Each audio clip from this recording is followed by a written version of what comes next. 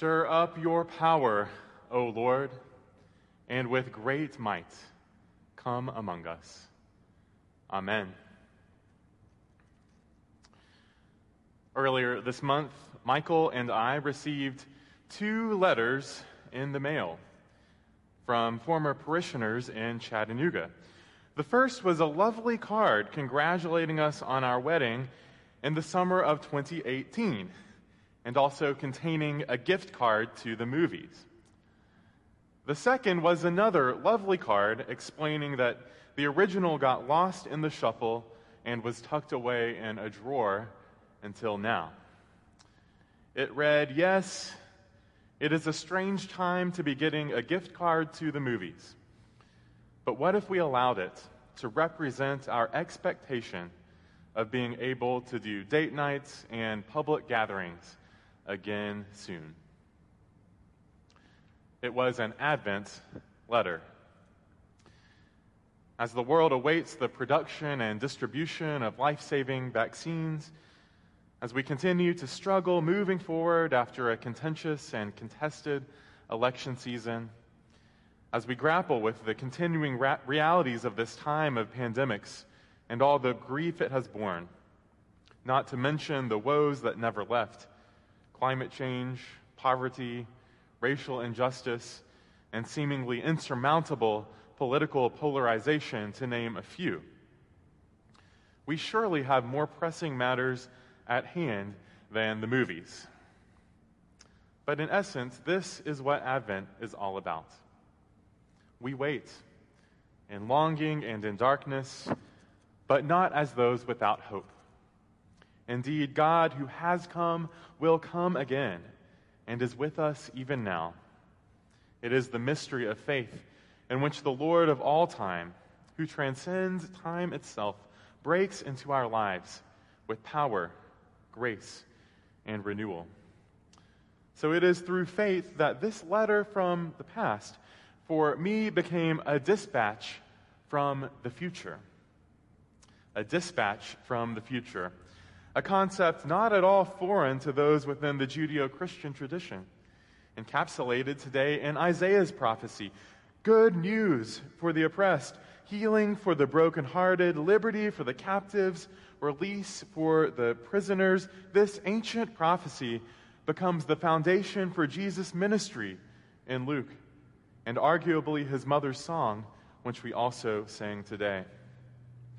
Thus, the role of the prophets is not so much as fortune tellers, but as future proclaimers, dreamers, and visionaries who declare a God-inspired plan for what the world could be and what it one day will be in a universe whose arc does indeed bend toward justice.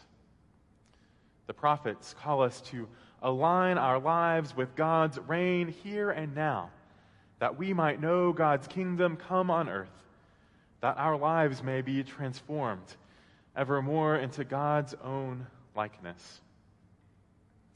With that in mind, I wonder what modern day prophets come to mind for you. At the beginning of COVID, my imagination was captured by a seminary professor named Todd Bolsinger, who wrote a book on adaptive leadership in the church called Canoeing the Mountains. In the book, he uses as a central metaphor the expedition taken by Lewis and Clark and their companion, sometimes called Sacagawea, although linguists now think that perhaps a more accurate pronunciation may be Sacagawea. In any case, Lewis and Clark's journey was nothing like what they expected. Their relentless and determined search for a navigable waterway connecting east to west brought them to the foot of the Rocky Mountains.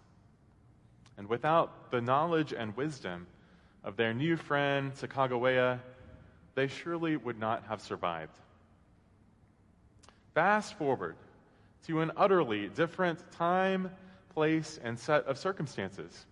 To the turn of this century, when Pastor David Gibbons of Irvine, California, started New Song Church, a church begun as an experiment to ask, what would it look like to be a church without walls, committed to reconciliation and community through being in the community and migrating between different neighborhoods and homes within it? This new church had a strong digital component, and even in the early days, back in the late 90s and early 2000s, members would actually receive an email telling them the details of where they would be meeting week by week. Well, people rolled their eyes at what was at the time considered a fringe movement. They called Pastor Gibbons crazy and said it would never work. Today, not only does it happen to be a thriving, multi-ethnic, socially engaged congregations of hundreds in worship each week, but it established something of an early prototype for online Zoom church with which we've become so well acquainted. It was a church from the future. Well, in the book, Canoeing the Mountains, Pastor Gibbons, a self-avowed futurist of sorts, is quoted saying this. He says, "The future is already here. It is just on the margins." The future is already here. It is just on the margins. He goes on to assert that we all need Sacagawea figures in our lives, those who stretch us, who impart wisdom beyond our own experience, who call us to more, to deeper, to new awareness and knowledge we didn't have before and couldn't gain on our own. When Lewis and Clark encountered the Rocky Mountains, they turned in humility to one who could not be more unlike them, and yet who knew the way forward already. This summons to the margins echoes throughout the Scriptures, and in no figure more than John the Baptist, who we meet today, evoking considerable bewilderment and suspicion, if not disdain, as he invited any who would draw near to the banks of the Jordan. John the Baptist is first greeted with a barrage of questions, interrogating him as to who exactly he is, whether the Messiah, Elijah, or one of the prophets. And although he stands squarely in the prophetic tradition, he denies with humility even the title of prophet. Defying all the categories, he says, "No, I am simply the voice of one crying out in the wilderness, make straight the paths of the Lord." Unlike the other Gospels, there are no locusts or wild honey or camel's hair in John's accounts. This baptizer is identified not by his clothing or cuisine, but by where he comes from. The wilderness. The wilderness, which is to say, not the locus of power or wealth, not an urban center, certainly not a place like Midtown. John may not have been a Southern Baptist, but he certainly wasn't a city Baptist. He was from the sticks, from the fringes, from the margins, inviting folks to prepare the way for the future, to prepare the way for the one who was to come in Jesus. Friends, our Advent task is to prepare the way for the one who is to come, to make room for Christ in our hearts, in our communities, in our world. How? Usually by getting out of our own way.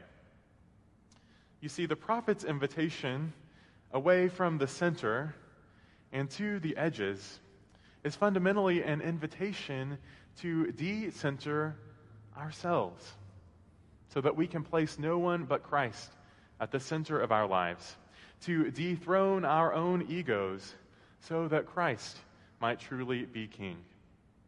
remembering with John that we are not the Messiah, and thus reordering our lives in a way that lets God be God, in a way that calls us to share power in a circle of mutuality and respect, where everyone has a place at the table. In so doing, we inhabit and embody God's dream for the world. When the Lord restored the fortunes of Zion, then we were like those who dream. Our psalm today unites us to the dreamers and schemers of every age, audacious enough to take hold of this dream of God, to hope for a day when those who sow with tears will reap songs of joy. Those who go out weeping, carrying the seed, will come again with joy, shouldering their sheaves. When the Lord restored the fortunes of Zion, then were we like those who dream.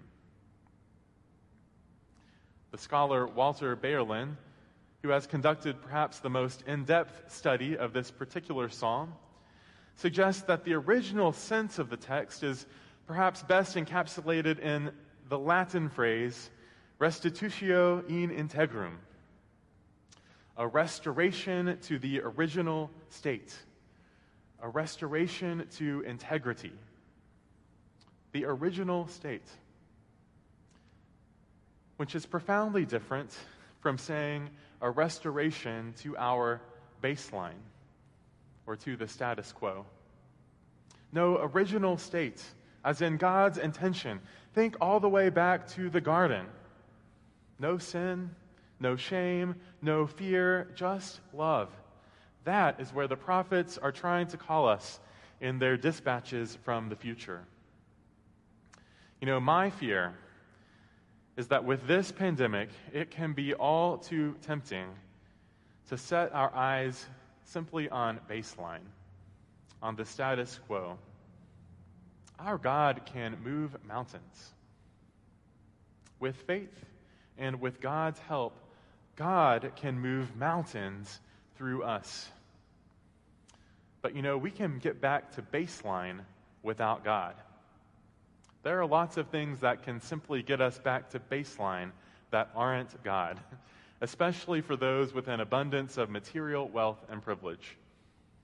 The shallow tranquilizers of money, substances, self-ability, and sometimes sheer will and determination can easily restore us to the status quo. And yes, we will get back to church, back to the movies, back to school, back to football, and all those good things, praise God. I'm not complaining about any of that. But this pandemic has put the spotlight on some mountains we have to move. Out there and in here too. This pandemic has exposed some mountains. Mountains of public mistrust. Mountains of injustice and inequity. Mountains of mayhem in homes and in marriages. Mountains in our hearts. Mountains of fear. Mountains of mental health crises. Mountains of despair that were always there. And yet, how many of us still have our canoes and paddles out? How many of us want to go back just to the way things were because it's the easiest thing?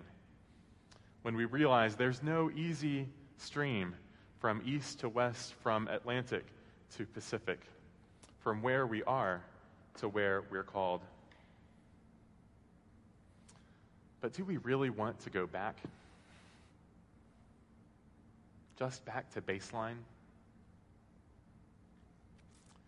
This pandemic has been a season of awakening that has brought the dream of God into stark relief with reality. Acknowledging the contrast between the world as it is and the world as God intends, the God of the prophets invites us forward with courage and humility into a new, old dream for the world. The voice of one crying out in the wilderness stands at water's edge, inviting us to the margins of our own lives, to the edge of our comfort zones, of our thinking, of our habits and patterns, inviting us to nothing less than new life with Christ at the center. What would that look like for you? What would it mean for you to drop your paddle, to chart a new course, to change, and to be transformed? What would it look like for us? What would it look like for a city center church like ours, used to being in the middle of things in more ways than one? To listen and act and to dwell at the edges of our experiences, our knowledge, our assumptions. To get out of the way just enough that we might center and hear new voices, new leadership, new possibilities, those new old dreams of God. What would it look like to dream dreams so big that we couldn't see them come to pass without the help of God and the assistance of all the John the Baptists and Sacagaweas and Spirit-sent voices calling out from the wilderness to prepare a way for God to do a new thing in our midst? What would that look like? I don't have the answers, but they're questions that I invite us to ponder in our hearts this Advent season. The voice of one crying out in the wilderness, "Make straight the paths of the Lord. Among you stands one whom you do not know. I am not worthy to untie the thong of his sandal." The voice of one crying out in the wilderness. Can you hear it? The future might just be closer than you think. Amen.